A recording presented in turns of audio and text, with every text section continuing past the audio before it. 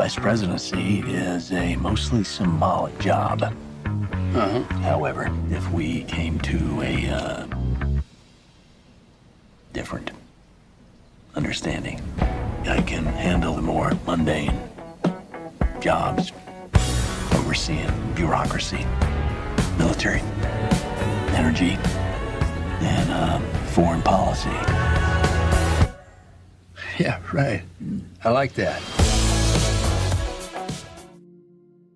That's a scene from the movie Vice, the new biopic about former Vice President Dick Cheney that this week picked up 8 Oscar nominations, including one for Best Picture, Best Actor for the performance by Christian Bale, and Best Director and Screenplay for the man behind the movie, Adam McKay.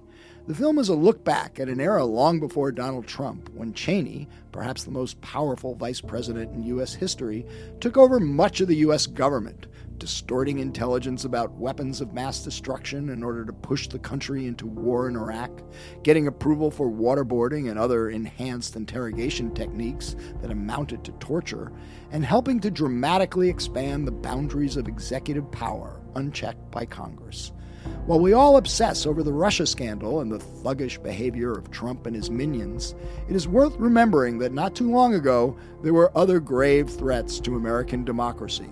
What lessons can we learn from that period that can guide us through today's crises? We'll discuss with the man who conceived and created Vice, Adam McKay, on this episode of Skullduggery.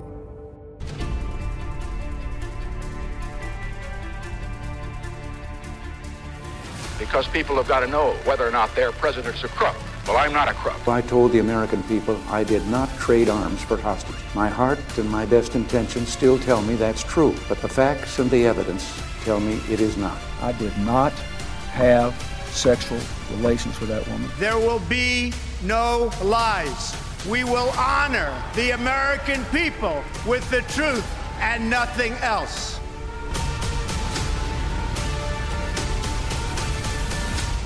I'm Michael Isikoff, Chief Investigative Correspondent for Yahoo News. And I'm Dan Kleidman, Editor-in-Chief of Yahoo News. So look, I am really jazzed about getting Adam McKay for Skullduggery. I think he's our first Oscar nominee on this podcast. Skullduggery goes Hollywood. Yeah, all right. Well, the first of many. First, there's a lot we got to deal with on the Mueller investigation, Trump and Russia. We're going to have our colleague John Alter in a minute talking about all this. Just one thing, just for starters, these claims about witness intimidation that Lanny Davis, Michael Cohen's advisor, had put out there just this week. I don't know. It seems, look, there's no question we got thuggish behavior by Trump and Giuliani bringing up Cohen's father-in-law. But the point that I think is important to keep in mind here is Cohen has already given his story. He spent 70 hours with Mueller and the Southern District. His testimony, his account is locked in. The U.S. government, the Justice Department knows what it is already. I totally agree. It's outrageous behavior. It's not normal behavior by a president. But I really doubt that prosecutors could bring any kind of witness tampering case against Donald Trump or even really make it this specific allegation part of an impeachment proceeding. It could possibly be part of a larger kind of pattern of obstruction, but not witness tampering per se. I mean, for one thing, you have to prove corrupt intent. You have to prove that I don't think that's the hard part. Well, but but you have to prove that what you're doing is attempting to obstruct an official proceeding, to your point about, these things that have already taken place. Right.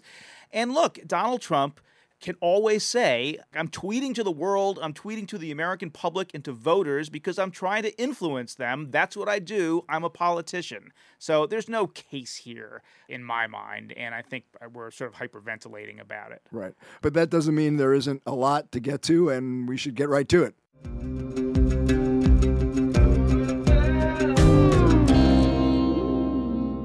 And now to help us dissect the latest developments in the Mueller investigation, the BuzzFeed story, Michael Cohen's upcoming testimony, and all related matters, our old friend and colleague, John Alter. John, welcome back to Skullduggery. Thanks a lot. Yeah. And I should mention, and we'll talk about this later, John is also the co-director of Deadline Artists, a fabulous HBO movie that will be airing this upcoming Monday. The 28th of January. It's a documentary, airs at 8 p.m. on Monday the 28th on HBO. One day, Isikoff, they'll be doing a documentary about you, about an extinct brand of journalism that you represented. Extinct.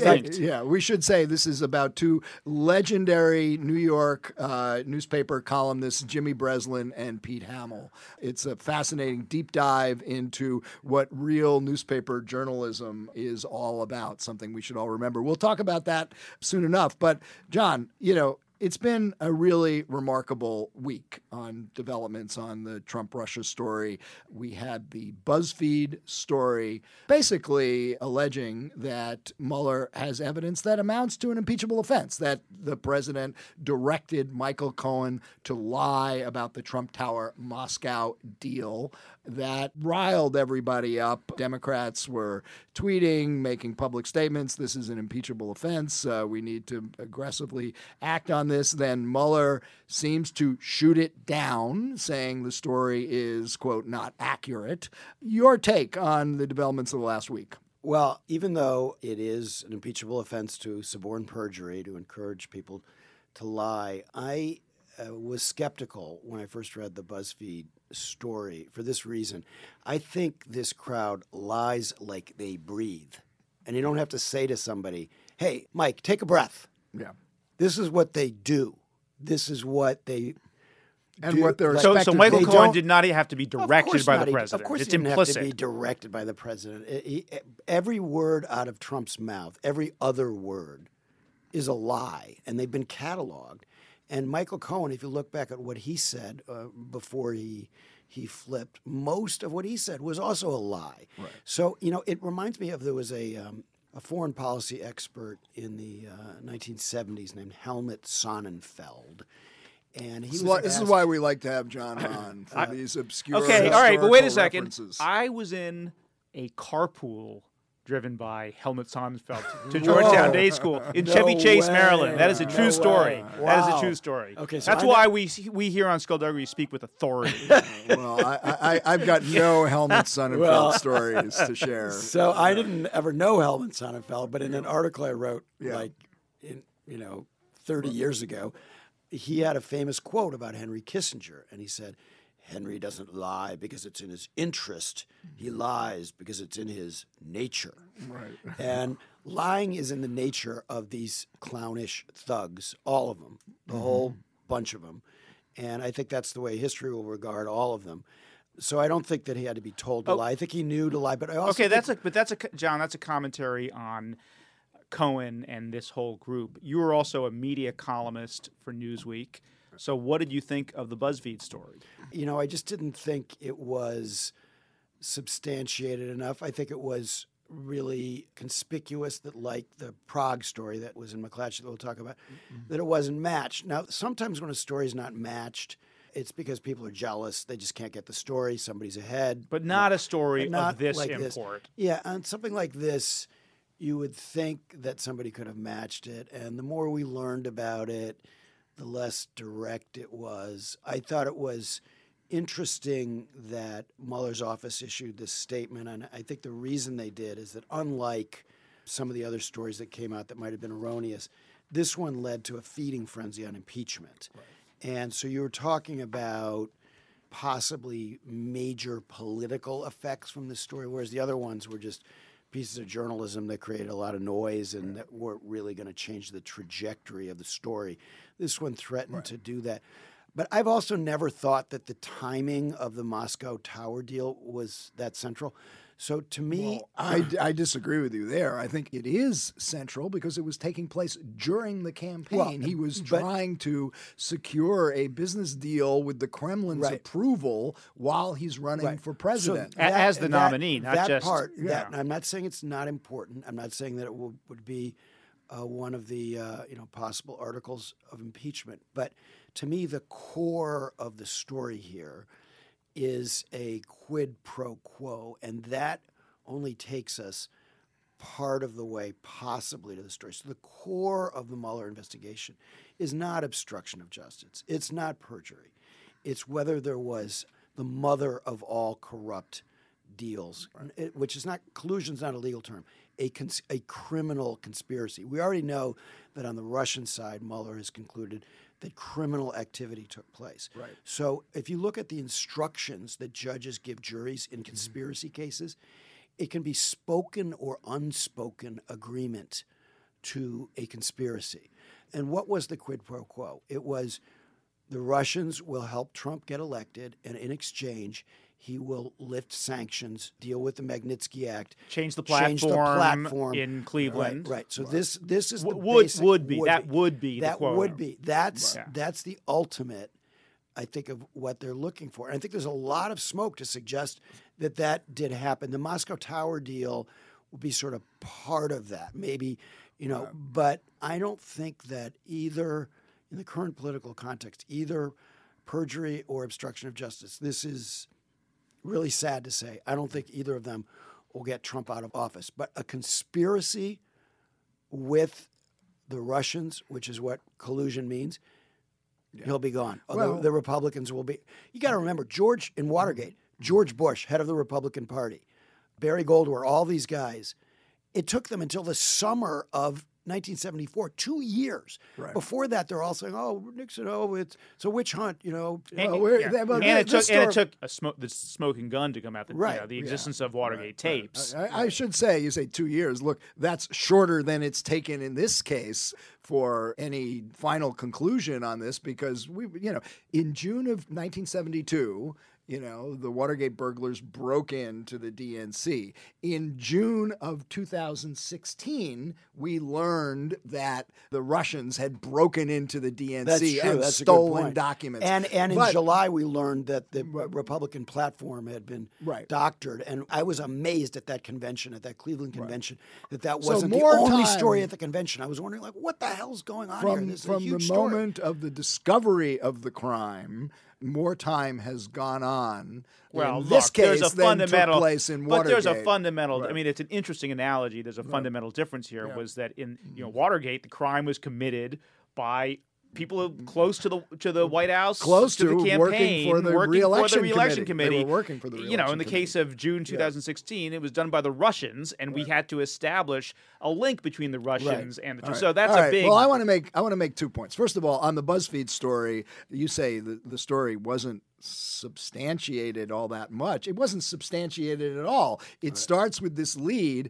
Trump directed Cohen to lie, but then it never backs it up with when. How? What did he say? Yeah, well, how was it communicated? If you had filed that story, you wouldn't have published it, right? Okay. Right. And then, what do the emails say? What text messages? Backed up by what are the dates? Tells us nothing. And I got to say, there were people trying to do backflips saying that, Mueller's statement was ambiguous and it doesn't really go to the core of the story. The statement wasn't ambiguous.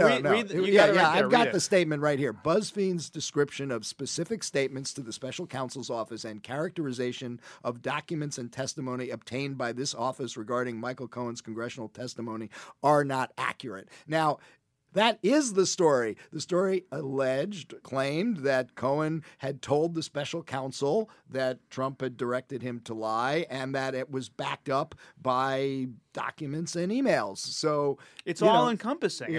Pretty much encompasses testimony the whole thing. That encompasses Cohen's testimony to the Mueller team. Right. I don't see how you parse that language. Right. But look, I'm on a tear about another aspect of this, but very much related, which is the idea that Congress is not going to demand, or at least so far demand, that Michael Cohen testify in public under oath about every aspect of this without regard to what impact it has on the Mueller investigation. Because at this point, Congress has a constitutional responsibility to get the facts. Yeah. It has outsourced its investigative responsibilities to an executive branch official, which raises constitutional questions on its own. They're not doing their job. In Watergate, Sam Ervin did not ask Archibald Cox permission to hold the Senate Watergate hearings. Peter Rudino did not ask Leon Jaworski's permission to hold impeachment hearings. And nobody batted an eye because everybody assumed assumed that when you have serious questions about the president's conduct, it's Congress's job to ferret out the facts on its own and act accordingly if the facts require that. And we've had more than 2 years now since the House and Senate Intelligence Committees announced they were going to be investigating any links between the Trump campaign and Russia. We have not had a single public hearing with a fact witness to date, more than 2 years into this. The testimony that they've taken was all behind closed doors. Donald Trump Jr., Jared Kushner, Michael Cohen himself. We still have not seen it. That era's over. Well, we've just learned that Cohen, who backed out of testifying before the House Oversight Committee, has now been subpoenaed to testify before the Senate Intelligence Committee in mid-February, but no word on whether that's going to be public. And I should point out that Senator Burr, the chairman of the Intelligence Committee, basically doesn't believe in public hearings in this investigation. He hasn't had a single one yet. I'm not as pessimistic as you are. So just to give a little bit of background, the reason that this whole idea of polluting an ongoing Justice Department or special prosecutor investigation, it goes back to the Iran-Contra. Yes, very different hearings, circumstances. which I covered. Yes. I was in the Senate caucus room when Oliver North was testifying. And at that time, they were worried that Lawrence Walsh's investigation, he was the Mueller of his day, special prosecutor, would be compromised, even corrupted by... testimony would be tainted. It would be tainted, and that they wouldn't be able to get the indictments that they need. So ever since that point, there's been this... reluctance, but I don't think. But very different circumstances. Adam Schiff buys this. Well, first of all, Adam Schiff said right off the bat, and when Cummings announced this 2 weeks ago, that he was going to call Cohen behind closed doors. This is just days after he said we're going to have a new era of transparency in the House Intelligence Committee on these matters. And the first thing he says is, I'm going to take behind closed doors testimony. So yes, until we hear from Schiff otherwise, I'll just take him at his word that he's continuing the secrecy around this. I agree with you, Bing. I didn't realize that he had said that, because he said a series of different things. He's talked about transparency, openness. Yeah. So and if then he's going to do it, well, that's wrong. But all right, there's a really important difference between the Iran-Contra scenario and what's happening now. Remember, we used to talk about limited use immunity. That was the term. So North was testifying under immunity. Poindexter testified under immunity. That's what complicates criminal investigations. None of that applies here. Nobody's talking about giving Cohen immunity. He's already testified. His testimony is locked in. He's been sentenced. There's no way. So if he pleads the fifth, what happens? Well, why would he plead the fifth? Well, they say he's already Lanny testified. Davis is saying he's not going to talk. No, well, yes. Why is Lanny Davis saying that? I don't know. I don't think he can. He can't plead the fifth if he's already testified on this stuff. Testified. I mean, he's waived. He's waived. Hasn't he waived that privilege at least to the things that he's already testified about? What they need to tell. See, the thing that people don't quite understand, I think, is that it's the end of January. These guys have been there for less than a month. They've been out of power for a long time, since 2011, since early 2011. It's a long time for all of the Democrats' muscles to atrophy, investigative muscles to atrophy. When you're in the minority, the majority completely screws you. And so they're not staffed up yet. They have a lot of positions to fill. They're just filling them right now. Their lawyers on these committees are just getting up to speed.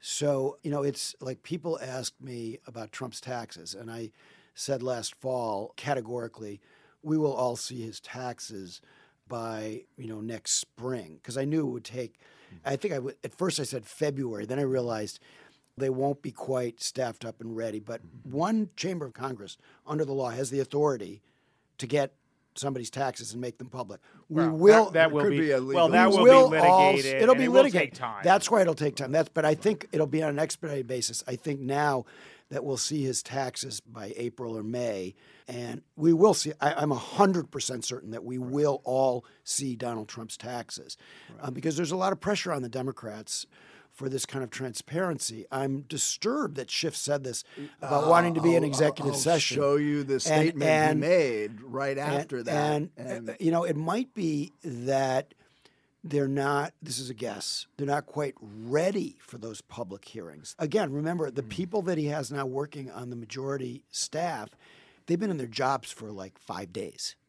and no, but these guys have been around. But the No, staff no, has what been do you around. mean they've Well, been They were around? in the minority. It's not like they were. They didn't. But they had. They were in the minority, but they were not given access to all kinds of documents. I mean, there were a lot of stories about they were flying completely blind. So now they finally have the arrows to Toyland, and they're just kind of getting started on this huge amount of material to get their arms around Well, look, it. Schiff and his staff have been part of this investigation from the get-go. They didn't have the power to subpoena, but they certainly had access Nunes to the stifled testimony. him at every turn. Yes, but they had access to the testimony. They know where it was. And look, Anyway, I think we're going to get Michael Cohen's testimony eventually. I don't think the it public should be will demand it. eventually. I think we need to hear it now because you've had a series of questionable media stories, but serious allegations raised about, whether Michael Cohen flew to Prague to meet with Russian agents during the campaign to pay off hackers. That was the McClatchy story, which you've written about. There was the CNN story that Michael Cohen had information that Trump was aware of the Trump Tower meeting in real time in June. Which and Lanny lied Davis then about, had to walk back. Which Lanny Davis walked back, but CNN has still stood behind. And now you have the BuzzFeed story. These are serious allegations of misconduct. Cohen can clear them up in one session, in one hearing, asked directly, did you know about the Trump Tower meeting? Did you discuss it with the president? What did the president say? Did you fly to Prague? Did you meet with any Russian agents during the campaign? Did the president tell you to lie? I mean, we can get answers, and we shouldn't have to He's wait. scared. Yeah. He's scared. I mean, my family's at risk. I mean, I understand it a little bit because you have a president of the United States attacking his father-in-law. This is just nobody's defending that was Trump like, here, but this was like a story that just went flying past everybody in a tweet. Yeah. We've just never seen, like, Millard Fillmore didn't attack his enemy's father-in-law. We've never seen. No president. What was Millard Fillmore? No president. I think we got the title of the podcast from Helmut Sonnenfeld to Miller's. No, but I mean, Fillmore, the it's other way important around. that every day some kind of new norm is violated. But having said that, I do think that Michael Cohen is acting like a sort of a whiny, cowering stool pigeon in a mafia case. When, my family might be hurt if I testify, which is really, it reminds me of, the mafioso who dressed up like he was mentally ill, like he wore his pajamas to to court. Gelante. Gigante. Vincent the Chin Gigante. Wearing his pajamas around the village. All right, look. A related thing that happened this week involves a character who very well could have been in the movie that we're about to talk about, the Jimmy Breslin movie, Rudy Giuliani.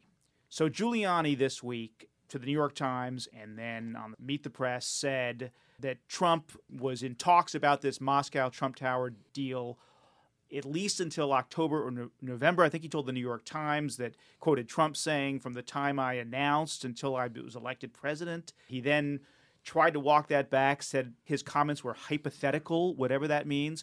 You have been around Giuliani for years. You've written about him. What in the world is going on? What's your theory of what Rudy Giuliani is doing? So a lot of times with Giuliani and with a lot of practiced liars, if they say something, it means the exact opposite. So another thing that he said this past week was, I don't care if on my tombstone it says that I was a liar, I'll be dead then, it doesn't matter. That means that he cares passionately, that he doesn't go down in history. He used to be America's mayor, the next president of the United States, Rudy Giuliani. The most embarrassing articles I ever wrote, with one exception, in my whole career were when I was puffing him after 9/11. Because I ended up in his pool. I went to Ground Zero with him a half dozen times, and I wrote the pieces were too friendly to Rudy. I wasn't skeptical enough. But the point is that I know him well enough to know that he cares desperately that defending Trump's lies not be what he's remembered for. So he is beginning to tell the truth about some things. And Trump is apparently furious. There's a story yesterday that he's furious at Giuliani. And I don't have any knowledge to back this up, but I think that his days as Trump's mouthpiece might be numbered. I was going to say, wouldn't a better way of getting out of this mess stopping lying for Trump would be to quit? Yes. To not be his mouthpiece Yes, and anymore? I think that could happen fairly soon. The reason that he went in there in the first place is he loves the limelight. He's always been a complete showboat since he was a young U.S. attorney. And, he's one of these guys, he's an attention whore, a TV addict, right? He was addicted to the limelight, and he went through a few years where, his phone wasn't ringing, he wasn't getting booked, and this gave him a way back into the show. What was the one exception? I've been pretty honest about this. I wrote a piece about 6 weeks after 9/11 called The Case for Torture, and I remember that. I was actually, if you read the piece, I said, I'm not advocating physical torture, like just something like what they did to Noriega with the loud music, but like, let's find out who did this 9/11 thing, right? Yeah. And let's press a little harder. And then I mentioned that in Israel, they have torture warrants so that if they do enhanced interrogation, it's under the guise of court supervision. And I just sort of walked through all this, but I was trying to be provocative, and the headline was "Time to Think About Torture?" ? Well, and I've been living with it ever since. I mean, it's one of those things that even though I wrote a long piece saying, it was a bad article, I regret writing it. Yeah. It doesn't matter, it's just a sort of an easy thing for people to... That's really fascinating, since we're going to have Adam McKay, the director of Vice, about Dick Cheney on as our next guest on this show. So we will be talking about torture. And if we had Dick Cheney on the show, I guarantee you he would not make the same mea culpa that John Alter did about torture. Very, but I mean, part of it was, at the time I wrote it, I knew McCain already. I had gotten to know him a few years earlier, but I had really interesting conversations with him afterward about how torture just doesn't work. Like, aside from it being morally wrong, it just simply, there's no evidence of it working, even though everything in your brain tells you that it would work. Right. It doesn't. People just say anything to stop you from torturing them. Right. All right. Let's talk about this terrific movie about Jimmy Breslin and Pete Hamill. Deadline Artists is the title. It's called Breslin and Hamill Deadline Artists. Okay, all right. Write it down, folks. January 28th on HBO. How did you come to make this movie?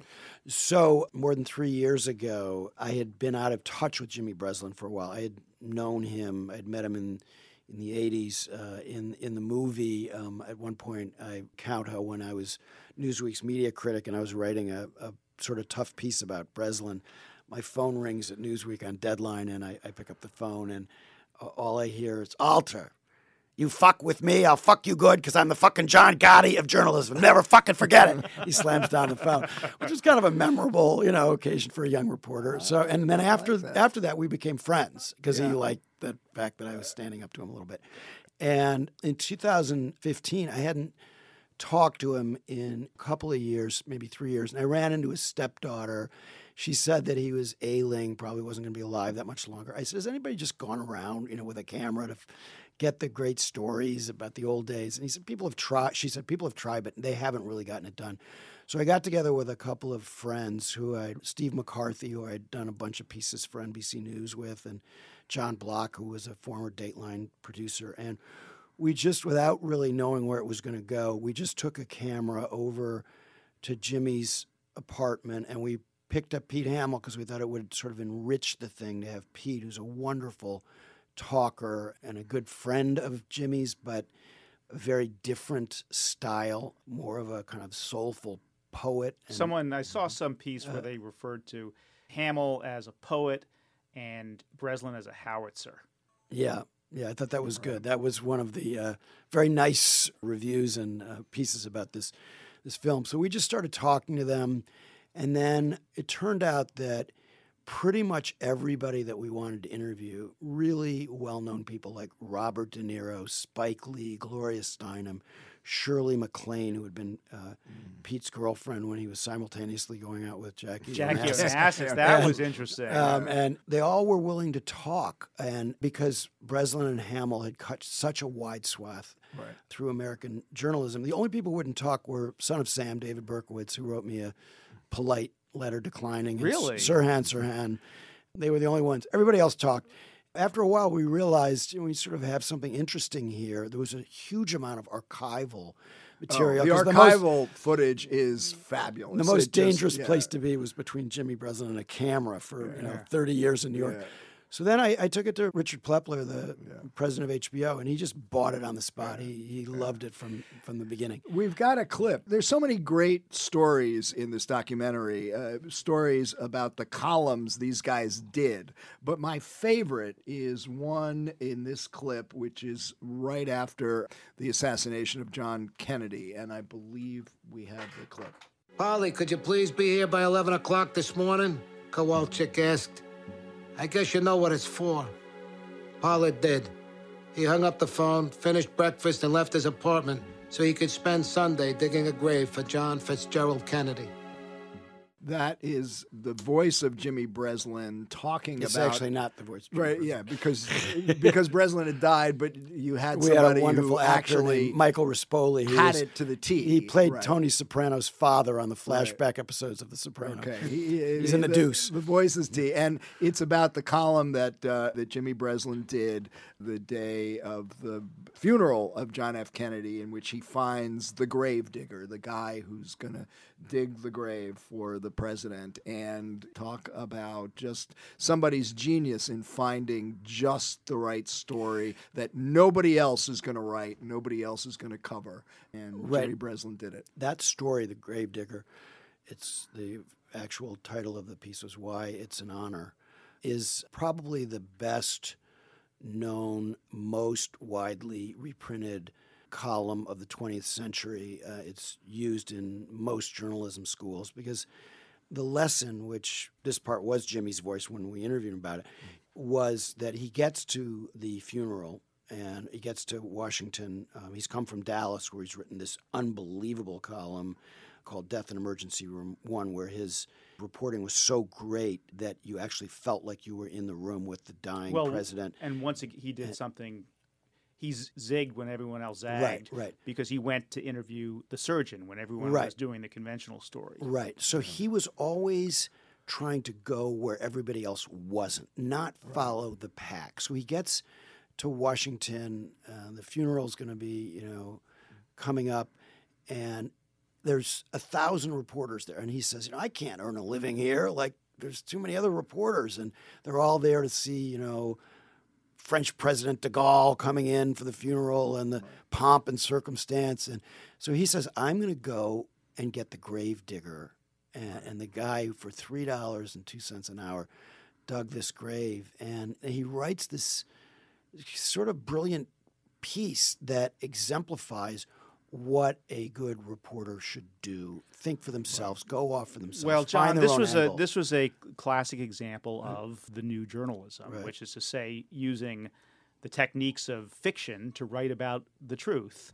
And I guess in summing up here, is this kind of journalism, is this kind of newspaper writing, whether it's on paper or not, is it extinct? What do you think about these kinds of values and the ability of reporters and writers to actually produce this kind of journalism going forward?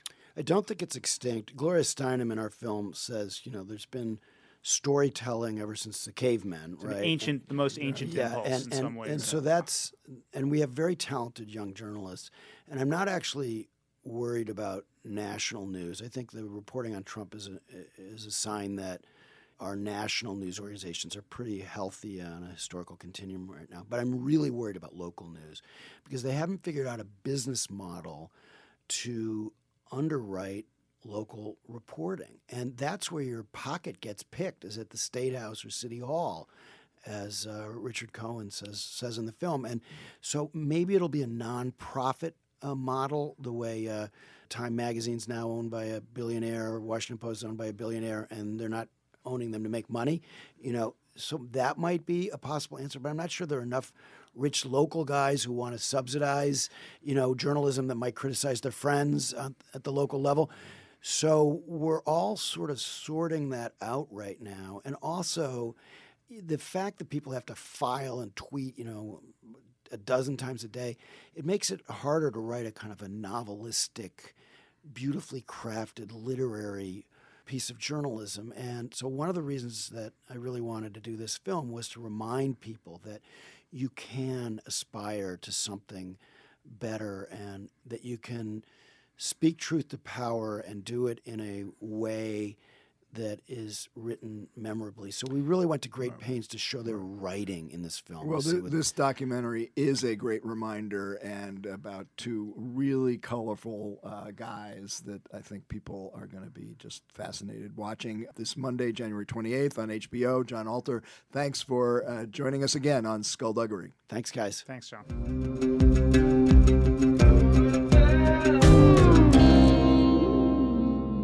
We are now joined by the esteemed, fantastically successful Adam McKay, former chief writer for Saturday Night Live, turned movie director of such great hits as Anchorman and The Big Short. Adam McKay, welcome to Skullduggery. Thank you very much for having me on. Pleasure to be here.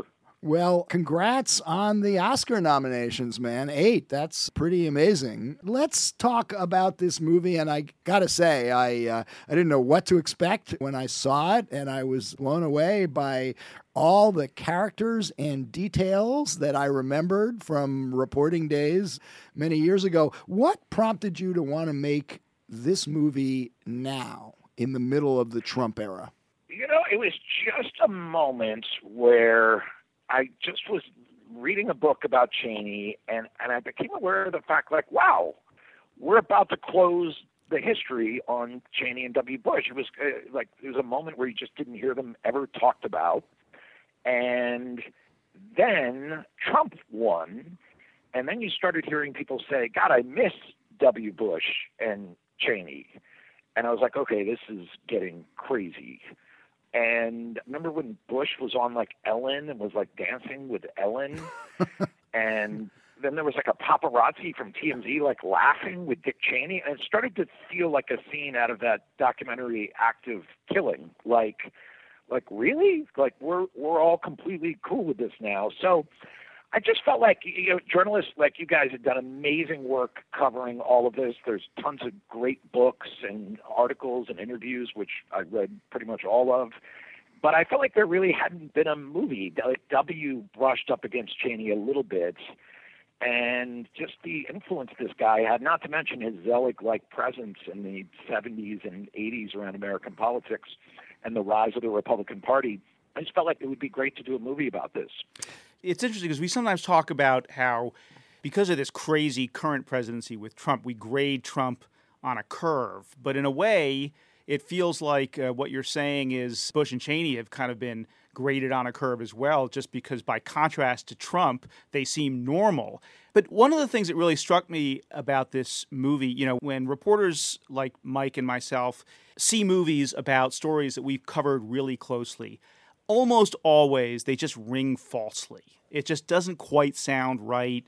And, you know, you sort of lacks the verisimilitude and the subtlety and nuances. And this is one of those rare movies where, for me, it really brought me back to that time. And it was, in a lot of ways, exactly right. I think, Mike, you had the same reaction. What I wanted to know, because it's a complex, layered movie, because Cheney's a complex character, is ultimately, if you had to say in a single sentence what drove Dick Cheney, what would you say that was?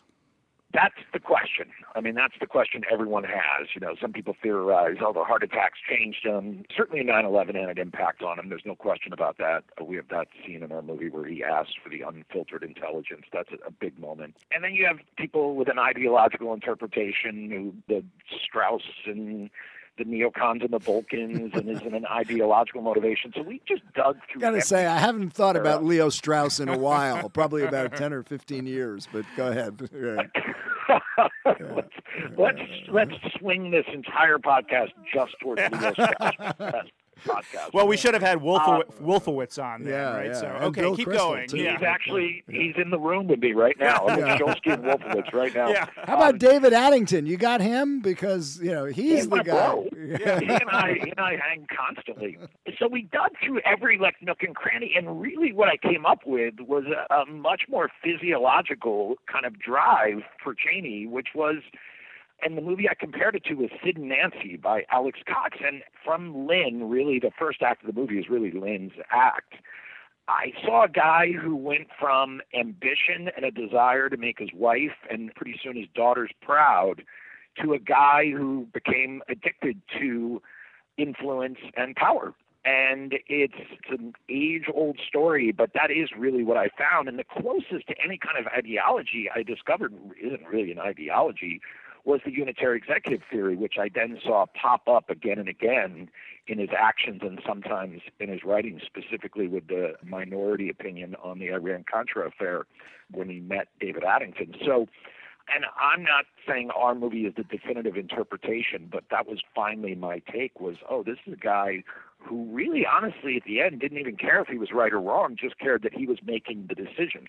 You know, I want to stop you right there because the unitary executive theory, it completely blew me away when you were able to lay that out in the movie, because it's a concept that is pretty important and arguably even more important now that we have an acolyte of that view of executive power, Bill Barr, about to be our new Attorney General. But we've got what was, I have to say, is my favorite clip from the movie, where you explain that in a really ingenious way that I want to play for you and then have you talk about a bit. So let's play that clip, the restaurant scene. But torture and privacy laws weren't the only laws Cheney rewrote with John Yoo. They had a full menu of legal opinions stretching and challenging constitutional and international law. Good evening, gentlemen. Tonight we're offering the enemy combatant, whereby a person is not a prisoner of war or a criminal, which means, of course, that he has absolutely no protection under the law. We're also offering an extraordinary rendition where suspects are abducted without record on foreign soil and taken to foreign prisons in countries that still torture. Oh, that sounds delicious. We also have Guantanamo Bay, which is very, very complicated, but it does allow you to operate outside the purview of due process on land which isn't technically U.S. territory, but where we still do have control. And also we have a very fresh and delicious War Powers Act interpretation, which gives the executive branch broad powers to attack nations or people who it deems still possibly a threat. We have the fact that under the unitary executive theory, if the president does anything, it must be legal, which of course means you can do whatever the fuck you want. So, gentlemen, which would you like? We'll have them all. Excellent choice. That is brilliant. Yeah. What inspired you to tell the story of the unitary executive in that way? So I had a conversation, once again, amidst all the research, where I talked to a constitutional lawyer, and it kept coming upon the unitary executive theory. And I asked the lawyer, I said, okay, so they wrote all these legal decisions during the W. Bush years, and they were all underpinned by the strong interpretation of the unitary executive theory. I go, but they're clearly a giant overreach in executive authority. Are they just gone now? Like, I know that Obama did a statement that they wouldn't be observing some of those opinions from you. And the lawyer told me, oh, no, they're still in the DOJ computers right now. And I said, so anyone can cite them if they want? And he goes, absolutely. And I got a chill ran down my arm when I heard that. And I realized that, like, oh, this is the kind of like when you were a kid and you get injured and you'd be like, oh, that's going to leave a mark. Like, oh, that left a mark. And then while we were editing the movie, we start seeing Kavanaugh ran through the Supreme Court. And I saw Durbin questioning him about unitary executive. And now, like you guys said, we're looking at the Attorney General, who's a subscriber to the strong interpretation. And it was crazy during the editing of the movie to see the unitary executive start to become one of the centerpieces of the current events going on around us. Because when we put it in the movie, it was fairly obscure to average people like us. I think some of those John Yoo legal opinions were withdrawn, like the torture memo. The torture memos and were, the surveillance and the warrantless wiretapping. But your point surveillance is still there, I thought, though, right? Well, but your point is exactly right. The unitary executive and that kind of maximalist position on executive authority is, believe it or not, fairly mainstream conservative legal philosophy. And so I think there's a lot of that in existing OLC opinions. But I wanted to ask you, you talked about executive power maybe not really being an ideology, but it really is a core philosophy, if not an ideology. It may not have the same kind of geopolitical implications that, say, the neoconservative ideology has, but this is something that, as the movie shows, Cheney believed in to his core from his earliest days in the government because of the Watergate and Vietnam backlash, against the imperial presidency. I mean, isn't that really an ideology? It's funny with obviously filmmaking so different than journalism, so different than what you guys do in a lot of ways, goes without saying. So the thing that we got into was this kind of father figure psychology. And if you look throughout the movie, there's constantly a feeling of Cheney becoming a father figure, of Lynn having a father who wasn't the best father, and that really harmonizes with that imperial presidency kind of idea. And you actually see Dick and Lynn in the movie early on gushing about Nixon, and then when he resigns after Watergate, feeling like, I think at one point we even had her say in the movie, that's our nation's father. Maybe that got cut out. But there's a whole kind of thing that we were running through the movie about the father, which fits perfectly with the the strong interpretation of the unitary executive theory. Can I ask you guys a question? Was this always mainstream? Was this always like the Federalist Society? Was this always a mainstream thing? I think it evolved over the years. And I should point out that Bill Barr, far more than Kavanaugh, I think, is a real hardliner on this stuff. In fact, he anticipates David Addington in many ways. His very strong views about executive power and authority were laid out when he was chief of the Office of Legal Counsel back during the first Bush administration. In fact, he wrote. In fact, Barr in I think it was 1989, maybe even earlier than that, when he was head of the Office of Legal Counsel, he wrote what was then the infamous Snatch Authority opinion, which Isikoff and I both covered, which basically said that the U.S. government could violate another country's sovereignty to snatch and extradite or just basically kidnap someone who they wanted to arrest and put on trial. And he also argued that the United States could invade another country or get involved in military action, in that case it was the Persian Gulf War, without seeking congressional approval, which is sort of the position John Yoo adopted in the very early days after 9/11. That's amazing. I didn't know he linked that strongly to it. I knew he was a strong adherent, but I didn't know that he was that much part of the evolution. And he was advising and talking to Addington and all those characters during the early days of George W. Bush's position. Adam, but you got to make us consultants on your next movie, by the way. How about it? Well, we had a bunch of crazy moments like that on this movie where we just made the movie and then we'd be shooting it or editing it. And at one point, John Bolton, we're talking about how we should cut him out. There's a little mention of him in a scene. I go, you should cut Bolton out of there. No one really knows who he is anymore. And the very next day, Trump appointed Bolton. And this would happen throughout the entire movie. And then one day we were filming and we're doing lunch, pushing the old Gilded Age term, the death tax, onto a focus group. And one of my crew members comes up and he's like, have you seen the new the Republican tax plan? Look what it does with the inheritance tax. And that day was suddenly like a big part of it, that they were going to limit it even more and then get rid of it. And this kept happening during the shooting and the editing of this movie. It was kind of freaky, to the point where at one point we even had a little reality show clip just to kind of reflect American culture. And there was a blonde kind of singer lady talking to P. Diddy. And a friend of mine in the edit room goes, that's the lady that, Donald Trump Jr. had an affair with? And it was crazy. Like, everything was linking to what was happening. You mentioned, Adam, before, you talked about psychology linking father figures and the unitary executive. But there's another really important psychological component here in terms of what was driving Cheney. And I want you to talk about the threat matrix scene. And it's this scene in the movie after 9/11 where I guess they're in the Situation Room. I think Cheney is being piped in on video on the civets, and one of the aides there says, well, we're not going to give you all of the intel because a lot of this stuff is unvetted, and he kind of darkly says, give it all to me. I've always thought that was as important as anything with Cheney, this kind of apocalyptic vision that he really believed in the dark side, as he referred to it once. Talk about that a little bit. I totally agree. I think it's one of the most important scenes in the movie. I think you had a guy who was hard right, who believed in the imperial presidency. There's no question about it. Even during the first Gulf War, at one point, he was caught researching use of tactical nukes. This guy was always pretty extreme. But it took on a different hue after 9/11, and I read a bunch of different people talking about how when he got that unfiltered intelligence, ordinarily, as you guys know, intelligence would be double-checked, make sure that it's reliable, make sure it's not redundant.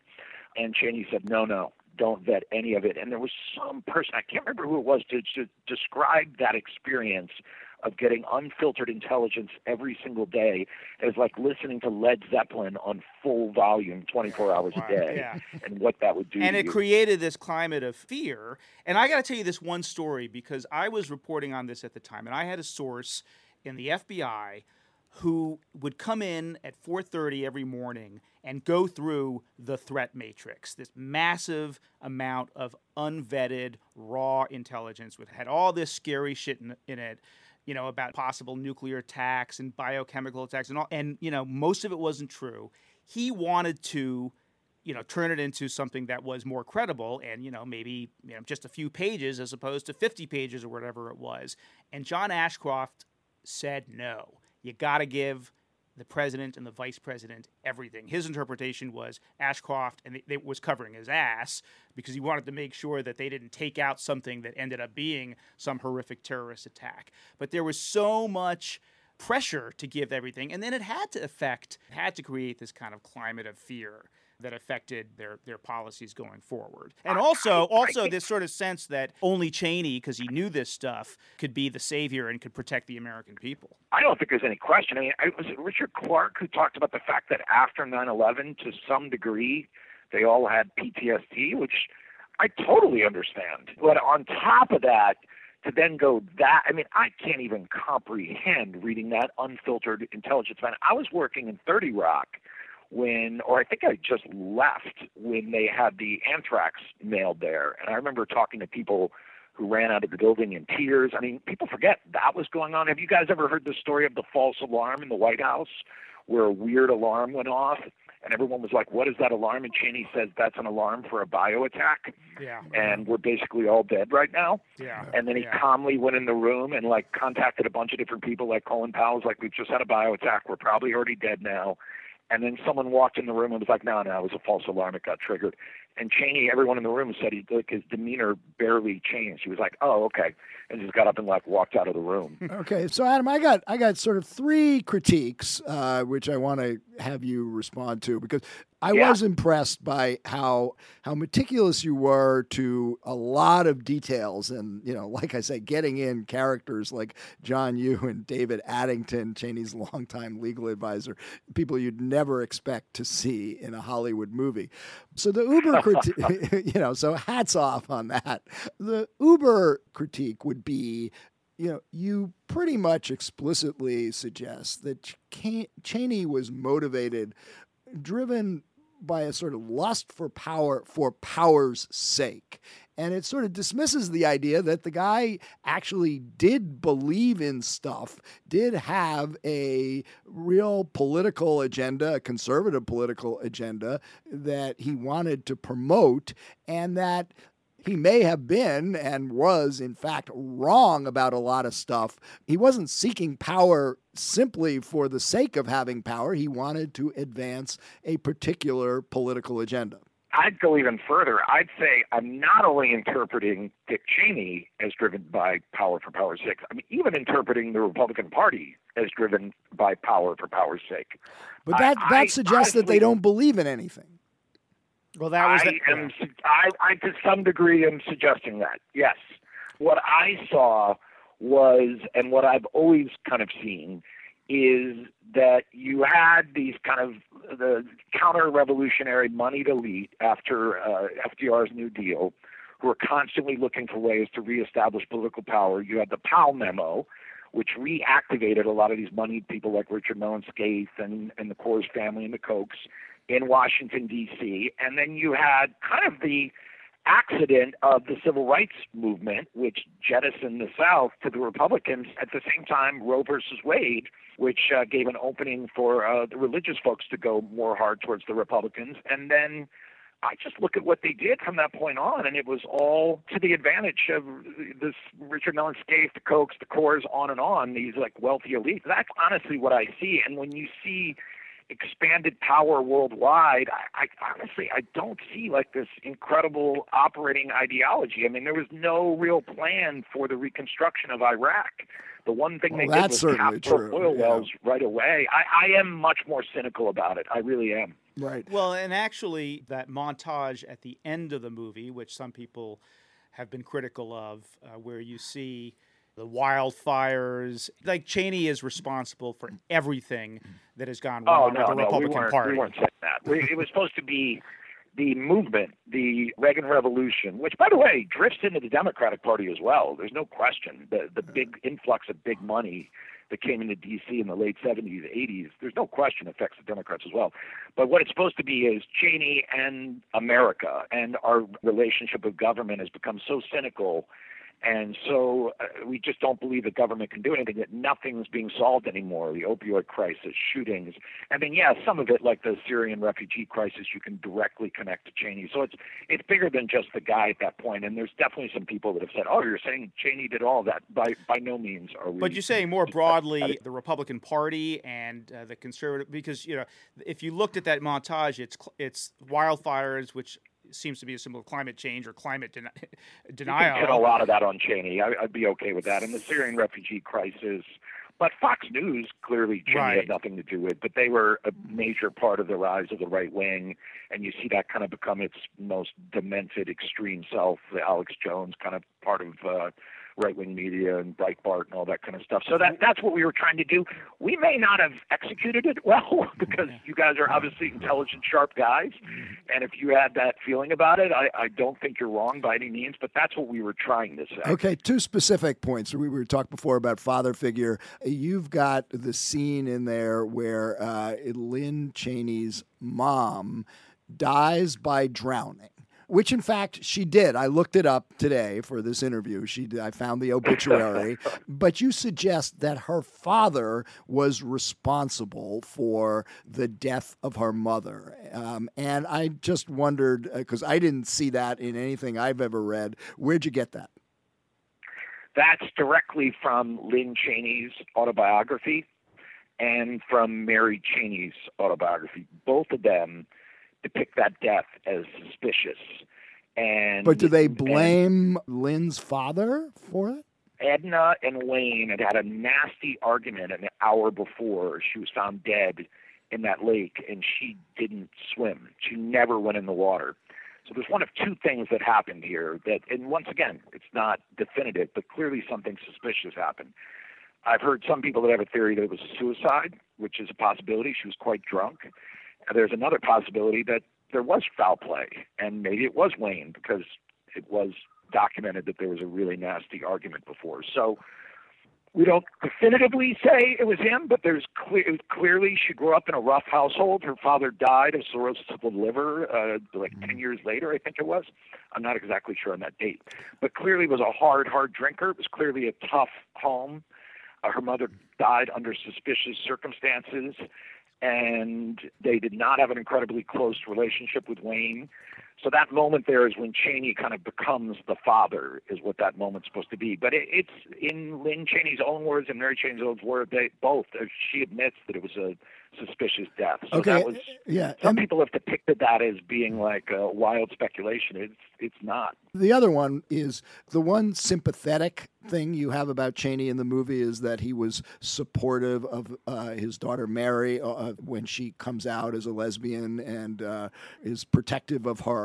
But then in the end of the movie, when Liz is running for Congress and is being criticized for not being forceful enough against same-sex marriage, you have Dick, her father, basically giving her the green light to come down strong against same-sex marriage to the detriment of her relationship with Mary. And clearly it's true that Liz did do that, but do we know that she took direction or got approval from her father to take that position? Well, there's two sides to that answer. One is that 2 days after it, the Cheneys, Liz and Dick, released a statement supporting Liz on it, so we know that they supported her on that decision. I mean, they equivocated a little bit, saying it's a states' rights issue, but basically supported her. So they did back her. Also, from everything I read, Liz is definitely Lynn's daughter. And Lynn has big say and over Liz, and they talk a lot about everything, strategizing about everything. They're extremely close. So it's not a stretch to imagine that they would have discussed that with her beforehand. That's not a verified scene, but that's, basically once they wrote that statement 2 days later, clearly they supported it. And I thought that was just tragic. I thought, for a guy, the one thing we know about Dick Cheney was that for his whole life, he valued his family above everything. Well, he did all the cooking, all the shopping. And so I just felt like, wow, for this guy to back that in the very end after, he's really given everything away, it felt very tragic personally. So Adam, actually, I wanted to pick up on that theme because one of the metaphors in the movie, which I thought was fascinating and very effective, was Dick Cheney's heart, his live heart, which you see pulsating. It seems to me that one of the things you grapple with in this movie is, does he have a heart? Is he heartless? And there is a sentimental side to him earlier in the movie, but at the end of the day, you were just talking about how he ends in terms of backing Liz Cheney's run and the implications of that for Mary.